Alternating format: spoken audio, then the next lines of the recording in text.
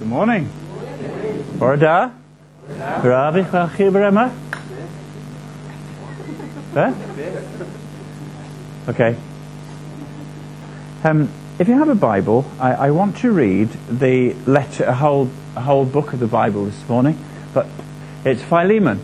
So if you go to the end of the Bible, you got Revelation, and then if you work back a bit to Hebrews, and then the last of Paul's letters is this small letter, and I'll read it quick, and hopefully, I don't know what page it is on a church Bible. I've got an ESV, so what I read might be slightly different. Oh dear, never mind. Okay, it goes something like this. Okay, Paul, a prisoner for Christ Jesus, and Timothy our brother, to Philemon our beloved fellow worker, and Apphia our sister, and Archippus our fellow soldier, and the church in your house, grace to you, and peace from God our Father and the Lord Jesus Christ. I thank my God always when I remember you in my prayers, because I hear of your love and the faith that you have toward the Lord Jesus and all the saints. And I pray that the sharing of your faith may become effective for the full knowledge of every good thing that is in us for the sake of Christ. For I've derived much joy and comfort from your love, my brother, because the hearts of the saints have been refreshed through you. Accordingly, though I am bold enough in Christ to command you to do what is required, yet for love's sake I prefer to appeal to you. I, Paul, an old man, and now a prisoner also for Christ Jesus, I appeal to you for my child Onesimus, whose father I became in my imprisonment. Formerly he was useless to you, but now he is indeed useful to you and to me. And I'm sending him back to you, sending my very heart. I would have been glad to keep him with me, in order that he might serve me on your behalf during my imprisonment for the gospel. But I preferred to do nothing without your consent, in order that your goodness might not be by compulsion, but of your own free will. For this perhaps is why he was parted from you for a while, that you might have him back forever, no longer as a slave, but more than a slave, as a beloved brother, especially to me, but how much more to you, both in the flesh and in the Lord. So if you consider me your partner, receive him as you'd receive me. If he's wronged you at all, or owes you anything, charge that to my account. I, Paul, write this with my own hand. I will repay it. So say nothing if you're owing me even your own self. Yet, brother, I want some benefit from you in the Lord. Refresh my heart in Christ. Confident of your obedience, I write to you, knowing that you will do even more than I say. At the same time, prepare a guest room for me, for I am hoping that through your prayers I will be graciously given to you. Epaphras, my fellow prisoner in Christ Jesus, sends greetings to you. So do Mark, Aristarchus, and Demas, and Luke, my fellow workers. The grace of the Lord Jesus Christ be with your spirit. Just before we look at the letter, Dave asked me to come a fortnight ago. When was your mission day? Remember? Well, whenever it was. He said, would I come and talk about Waleswide? And I was preaching somewhere else. It's a bad habit I've got. And so he said, well, talk about it a bit this morning. So, but you may have had a different version of this. Put it on the chair. And one of the things, Waleswide is church planting, church strengthening, anything so that the gospel is heard in places where currently it's not heard at all. And so one of the things we ask to do, and just everybody to do, is to adopt a town. And I pray for Tregaron every day. That many years ago, when I was in Rabina, they had the bookshop, and a book rep gave the lady in the shop a copy of that book. If you want to walk on the water, you've got to get out the boat. But a good book. And because she gave it to me and it was free, I read it. That's often how it works. And we were at the time, it was at the time of the Foot and Mouth, so it must be 12 years ago. And it said in there, if there's something that really concerns you, and you pray every day, make a special project, after 3 months you're bound to see a difference. And Liz's family originally comes from the Tregaron area, and it was just a nightmare, just spiritually dead. And so I thought, okay, I'll pray for Tregaron every day. So I bought a Tregaron mug. Some of you have heard this. And the first cup of tea in the morning, Tregaron mug, pray for Tregaron. Well, I'm not as good as praying as you. You know, it took me, 12 years I've been kind of banging away, asking the Lord, last Sunday an evangelical was appointed to Bulchgwyn Chapel in Tregaron, and a number of people are now going to be pulling together to just see a new gospel work, hopefully, in the area. And on the card, in greyed out a little bit, there are a number of places where the gospel is just very rare. And Waleswide wants to make it known. Just ask people to pray. Well, this week we had we gathered leaders across Mid Wales. We took over a place in Rhyadr and invited people from different parts. And it's just lovely what the Lord does, because we've been saying, pray for Talgarth, pray for Bilth, because there's nothing in those places. I mean, there were, if there was this many meeting and loving Jews, it would be great. If there was that many, but of course there are not in these places. And just spinning off a meeting this week, a guy rang me and said, we're thinking of moving to Talgarth. There are a number of people that have been worshipping and that it didn't work. And, Talgarth, well, that'd be great. Hull Harris country. And then, again after it, in a meeting the next day, one of the leaders said, well, actually, in his network of churches, have just had Bilth Wells on their heart, and there's a leader there who's been doing some schools work, and we're going to gather around him. We're going to put some resources in. We're going to have this church, that church, and the other church just seek to nurture something. And then the Cwm Gwendraeth, Pontyberem, Pontiates. I then also heard this week that Towie Community Church is planting into into Pontiates, planting in the spring. And then I also heard, this was the week before, we've been praying for Conwy Valley, Llanrwst, and up the valley towards Cerrig-y-Drudion. There's a good man in Llanrwst, but he's on his own. And one of the strongest key churches in North Wales, the pastor has just felt God constraining him to give up his job. He's an engineer. Get some secular consultancy work and go into Dyffryn Conwy and just gather the church. It's not good. And I can't disconnect that from ordinary people just saying, okay, we can't do everything, but I can pray. And I will pray for somewhere, for Newquay. Newquay's been on the list. That difficult. And I was teaching on a Welsh language training programme in Aberystwyth fortnight yesterday, and a chap, Dawi, just came and said he's just thinking of establishing a workout. Oh, there we are then. So will you pray? And, as a church, you can't connect with everybody, but we're just encouraging every church to be part of a new mission to Wales. And there's a little group that's meeting in Llandovery, or in the parish church. There's a small group of believers. It's very traditional. But wouldn't it be great if Lisvane Baptist just connected with one of those works in Llandovery and prayed for them, and did a holiday club there, and encouraged the leaders and whatever? Wouldn't that be great? You don't have to go to Uganda or Rwanda to do mission. Wales is a wilderness, much of it, and needs the gospel. So there we are. Take it, put it. The little line is, if you find the English, I will pray every, I say day. If you want to write every other year, that's fine. And then on the bottom line, where you're going to pray, I just want to encourage you. Things happen when God's people pray that don't happen if they don't pray. Do you agree? Paul's letter to Philemon. Philemon, I get told off.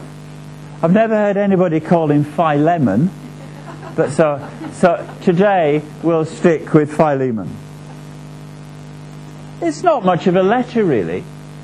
You think, why is something so trivial? I mean, when you consider just some kind of bit of a relational problem with a slave that ran away, with a bloke who was a church leader, you think, in all the things that have happened over the last 2,000 years, this must be pretty close to the bottom in terms of significance. So why is it in the Bible then? Did you notice, you wouldn't have noticed, but I'll tell you anyway, it begins and ends with the same theme. If you look at the end, he says, "The grace of the Lord Jesus Christ be with your spirit." Deep in. Paul's praying that the grace of God, I'll explain that in a minute, he's praying that it will be right key in the driver of our lives. That it gets in there, right in my spirit, not just in my head, not just, oh, that's a great theory, oh, I like reading books about that. No. In here, in your knower, in your gut, in your person. Let the grace of God be right in there and influential from the very core of who I am. Because he begins in the same way, verse 3, grace to you. Grace to you. And everything in between is a kind of illustration, a model of what that means. And so I believe that's why this book, it's a profoundly important book, because it's very practical. It's just about three people and what grace means. Grace? God's undeserved, unprovoked, unearned kindness. That we say that there are no free lunches. Yes, there is. Here is something that comes to the person who trusts in Christ without condition. I don't contribute it. There isn't something, you know this, there isn't something nice about me that attracted me to God, so he decided to love me. He loved me as a freebie. And we don't like that either. You know, we think that people should work. No, this is a freebie. God, for his own reasons, on his own initiative, at his own cost, initiated a rescue plan for us. We were in serious trouble. Sin had just messed up our past, our present, and would play havoc with our future. We didn't have a future where God was concerned. And he, just because he loves us, came to where we are in order to sort it for nothing. And life and hope and just adoption and fullness, it's a handout. It's almost alien, isn't it? God has offered you and I a freebie. The biggest that ever was. So what difference does that make in my spirit? If I've encountered God, trusted in his Son, and received this unconditional love, what difference does that make? Well, the situation is this bloke, Onesimus. He's a slave. He's in Colossae, which is Italy, Adriatic, Turkey, Western Turkey, the Lycus Valley. Is where Pergamon and Thyatira and Laodicea and Philadelphia, all those churches that Jesus wrote to. Remember Revelation 2 and 3? They're all in that part of Western Turkey, and Colossae is one of those towns, and Paul is writing because there was this slave, and he legged it. That Paul makes a reference, verse 18, if he owes you anything. So, did he nick something? Did he rob Philemon in order to get his fare? Or did he rob Philemon, that's why he ran? And he ran to where there was a crowd. He ends up in Rome so that he would protect himself. He'd be a marked man, either branded or tattooed. So he'd have to keep parts of his shoulder or his arms covered continuously, because this man was a lawbreaker. He was a runaway. He was wanted dead. Not the other bit. That he was a persona non grata. He was in the culture of the Roman society was built on slavery. And if you didn't know your place and keep your place, you were going to lose your head. We can't have people just legging it when they feel that there are enormous consequences. It's against the rules. It's against the more of society. We can't have society collapsing. And therefore, this man made a call. Did he do it impulsively? Why did he do it? We don't know. But essentially, he's a fugitive. He's an outlaw. He's a dead man walking. There was no future for this character. At some point, he was going to be found out. He lived guilty. He knew that his past was every day in danger of catching up with him. Not a great place, right? So this is, so he's gone to Rome and he's hiding in the crowd. And I don't know how it would have happened. He became a Christian. And, was it, one day, it's great what's happened to you, Onesimus. That's fantastic. You become a Christian. Great. Where did you come from? Oh, did you, Colossae? Oh, what part? Oh, by the bridge.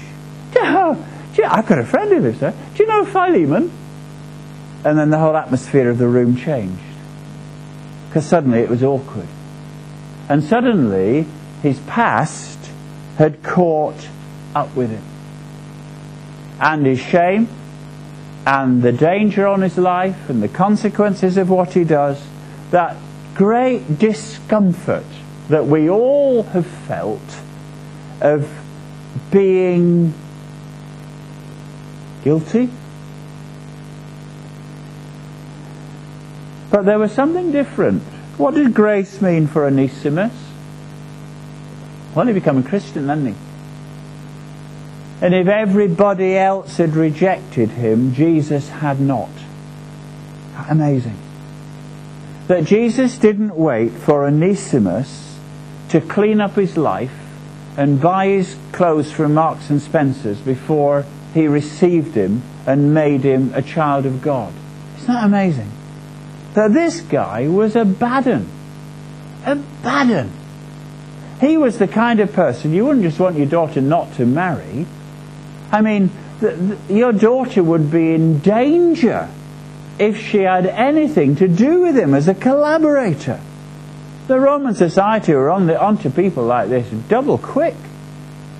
But suddenly Onesimus he was an alien, and now he's welcomed. He was completely on his own, and now suddenly he has a family. Paul doesn't treat him as somebody he wants to avoid. Paul calls him a beloved son and tells other people to see him like a brother. How releasing was that for Onesimus? What a change in culture and context. That this, a new start. Paul actually says to him, he is useful to me and will be to you. The guy's being affirmed. He's still a criminal. He's still in trouble. But he's loved, isn't he? What did grace mean to Onesimus? Grace was absolutely wonderful. Grace meant that God had accepted him when nobody else would. Grace meant that God had forgiven him even if Caesar hadn't. Grace meant that he used to be an outcast and now he is included. Isn't grace wonderful? We were all outcasts. Our sin would have brought us under the wrath of God if Jesus hadn't come and paid the full penalty and taken the wrath of God on himself so we didn't have to. It was good for Onesimus, but it's good for all of us. We ought to be people that sing about the grace of God in the bath, if you have one, all the time. Just think, God, because you believe in Jesus, because you've received him as your Lord and Saviour, God loves you. Isn't grace great? Isn't it astonishing? Because, if I was looking round for who I wanted in my spiritual family, I don't think I'd have chosen you. Well, some of you may have got in by the skin of your teeth, but God chose us freely, even Onesimus.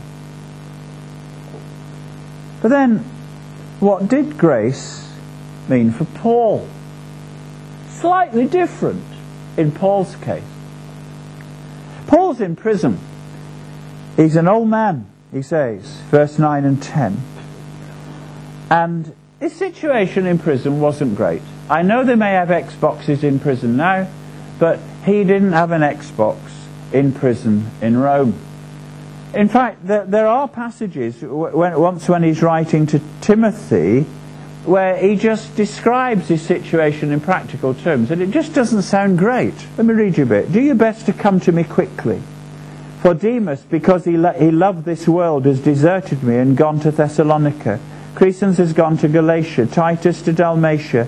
Only Luke is with me. Get Mark, bring him with you, because he's helpful to me in my ministry. I sent Tychicus to Ephesus. When you come, bring the cloak that I left with Carpus at Troas, and my scrolls, especially the parchments. Alexander the metalworker did me a great deal of harm. The Lord will repay him for what he's done. He's a man who's just stuck in jail. And other people are coming and going, but at this point they'd all gone.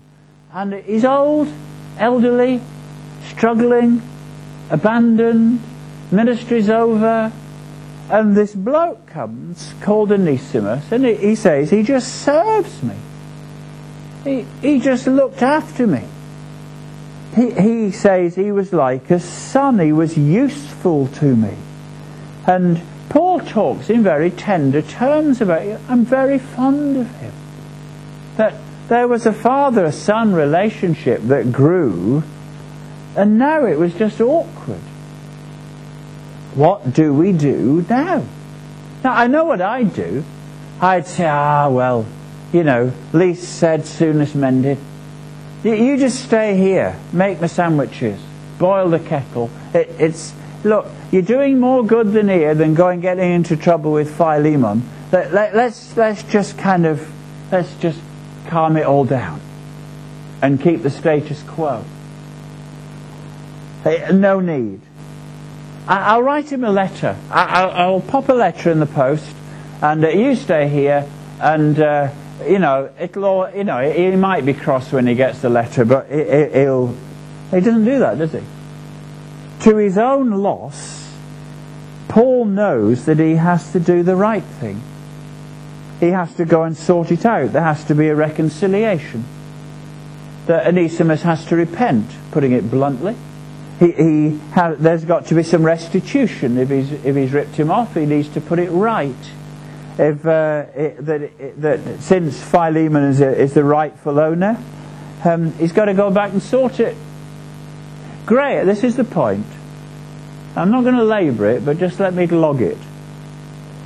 Grace, for Paul, meant that he did the right thing. Jesus, in saving us, did the right thing. Sometimes when I hear people talk about grace today, it's as if God has changed. He's chilled out a bit. You know, He loves you to bits. He couldn't love you more. So carry on as you are, you wicked sinner. Just carry on. You know, it doesn't really matter. God will get over it.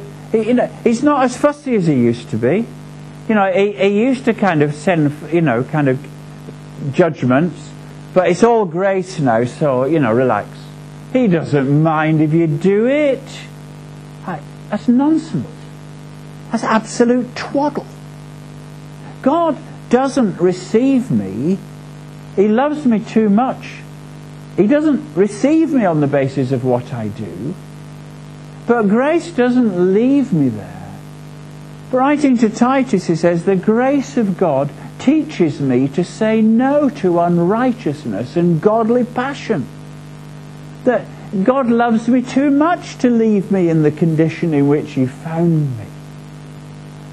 That I don't have a place in God's affections because of what I've done, but God's affections will change what I do.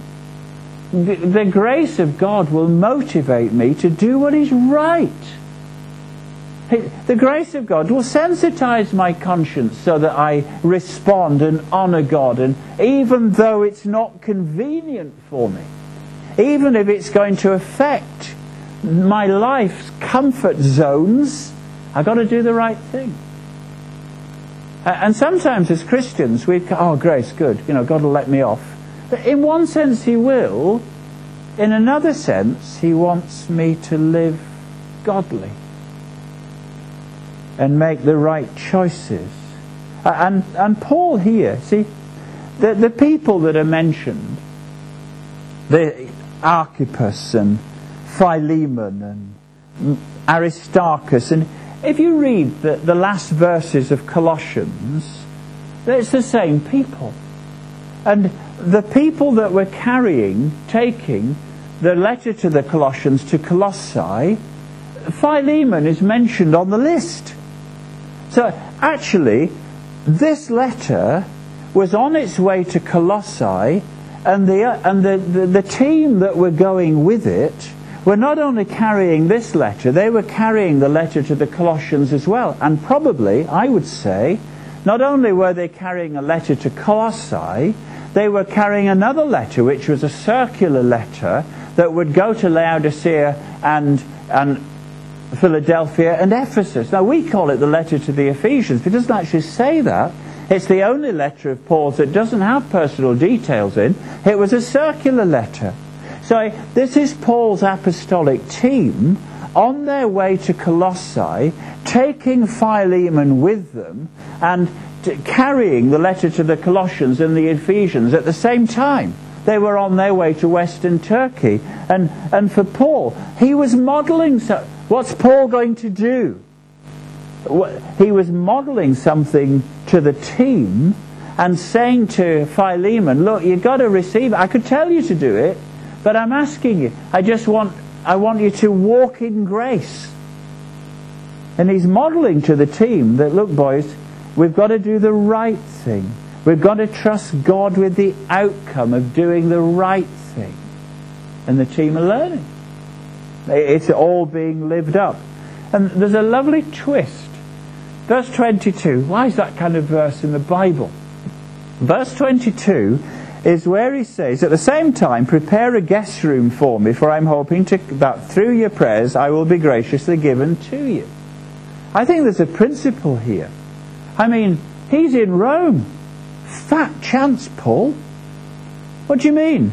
Prepare a guest room for me. Are you in denial? You're in clink, mate. Nero doesn't let people out.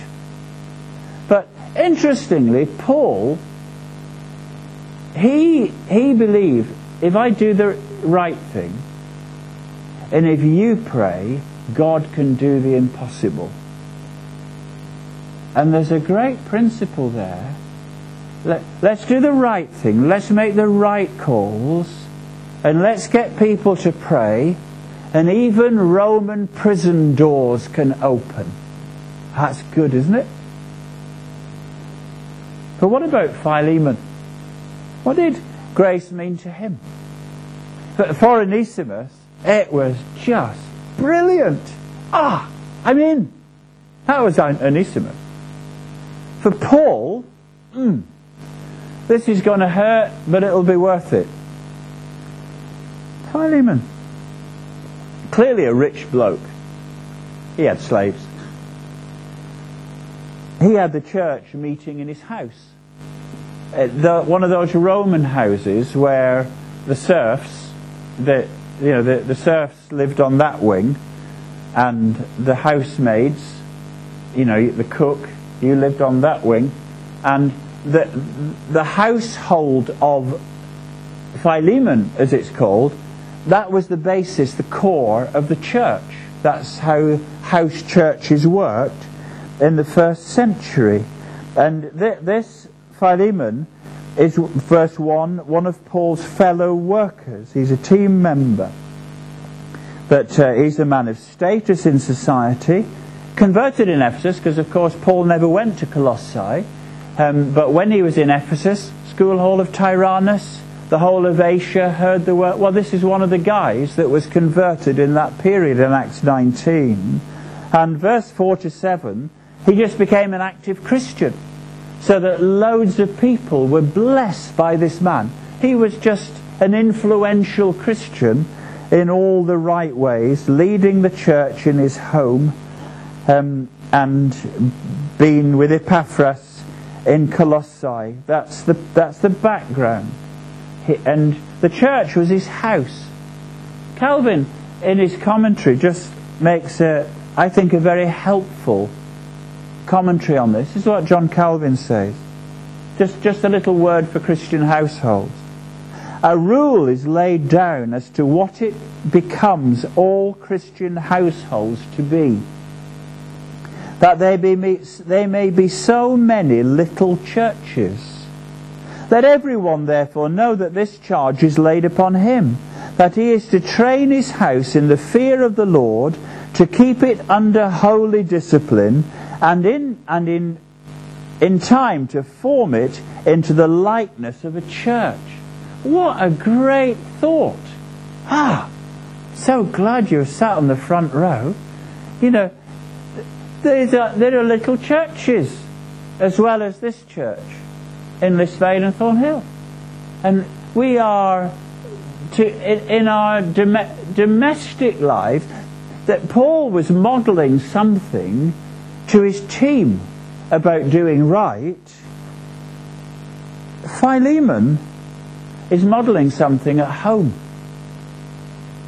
It's not a private question. For Philemon, how he responds to Onesimus is not just something, where I'll make the decision in my quiet time.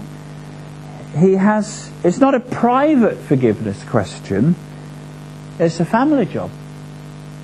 He's having to make this decision in front of everybody else. I think having the grace of God in the Spirit deep within me was harder for Philemon than any of the other two. For Onesimus, it was a joy. For Paul, it was a bit of a sacrifice. For Philemon, it's a revolution. Imagine. I don't know how many slaves he had. Let's say he had 10. And so he's kind of the middle class, upper middle class, and he moves in that kind of circle. There was an awkward precedent going on here. I mean, if you let this character off scot-free, what are the rest of them going to do? Are they all going to leg it, nick your money and go to Rome? And then become Christians and come back and say, I'm your brother? What's Philemon going to do? Because I don't suppose Theomemphis next door is going to be terribly chuffed because he's got 20 slaves. What do you mean you're going to let him off? I mean, at least chop his hand off, because he took the money. At least in cart. What do you mean he's your brother? Pardon? You're going to what? You're going to welcome him back? The whole of Roman society was built on the assumption that people knew their place and would stay there. People say that there's nothing in the Bible against slavery. Oh yes, there is. Because there's a sense in which what Philemon did here and what Paul was encouraging him to do just kicked the first block of the foundation of slavery out. Because he received the man. We trust he received the man. Paul said he would do it anyway, but he was going to do it willingly. There was something revolutionary going on here. But there was also something quite...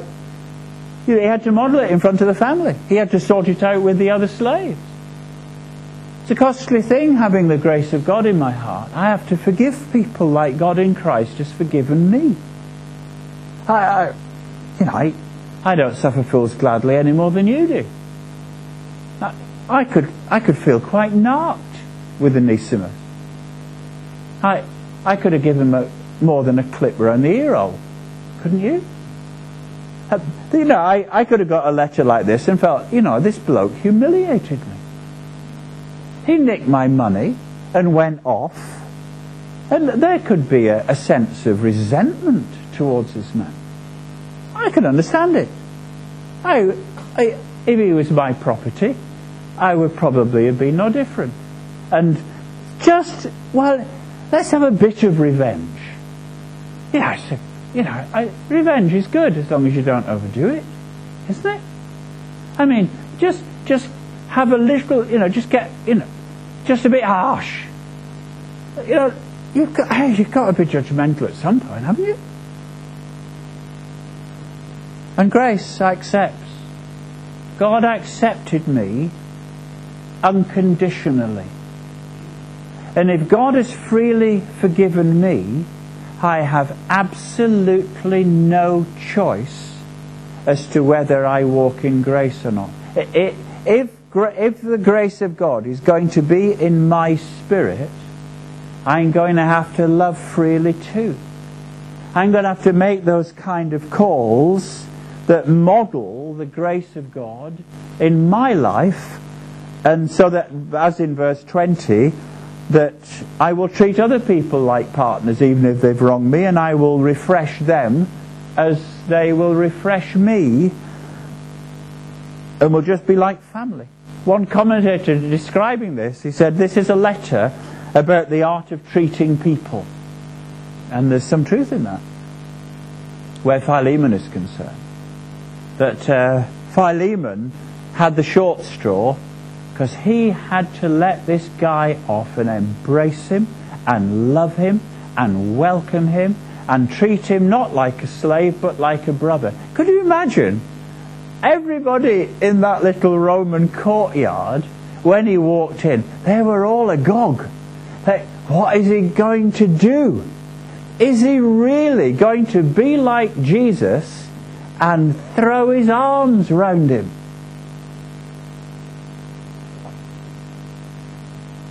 But obviously, grace brings us back for good. Verse 15. For good. So I don't know quite which of the three is most pertinent for us. It may be that, as we're reminded earlier, that you're just wondering about this Christian stuff. And listen, we do have a problem with God until we let Jesus sort it. And if we come and put our trust in Christ and receive Him as Saviour, the grace of God is absolutely wonderful. Makes us a son. Makes us useful. Gives us a new purpose. Forgives us all of our past. It may though be that for some of us that there are issues where making the right decision, you're fudging it. You know there's something that you should do, but you're still leaving it on the back burner because it's just inconvenient. It's just awkward. That you'd rather keep things as they are because otherwise, you've got to do the right thing. The grace of God for some of us the Spirit will just be probing us now to say, no, got to do the right thing. And if you do the right thing and people pray, doors open. God sorts it. Or it may be that for some of us, we know who Onesimus is. He nicked your book. I have to struggle with that one. There are people who've borrowed my books, and I'm unforgiving.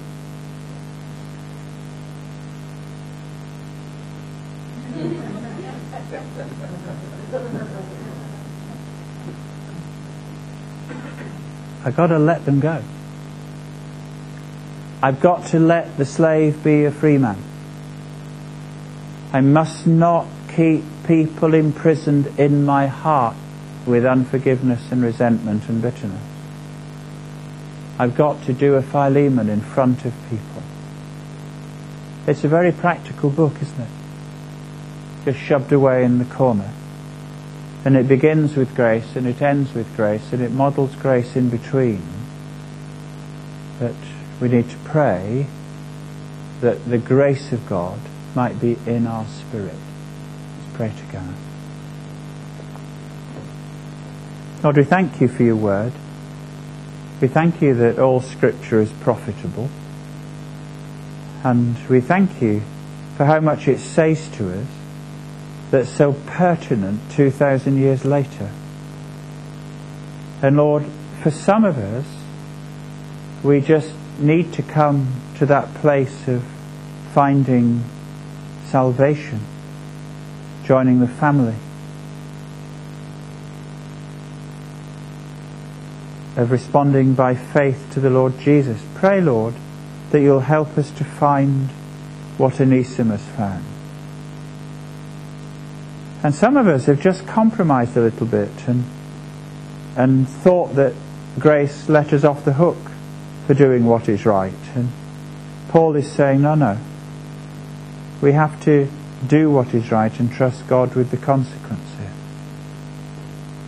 And some of us just are struggling with Onesimus, and there's somebody in our lives that we're just unforgiving to, and we have to enlarge our hearts and treat them like brothers.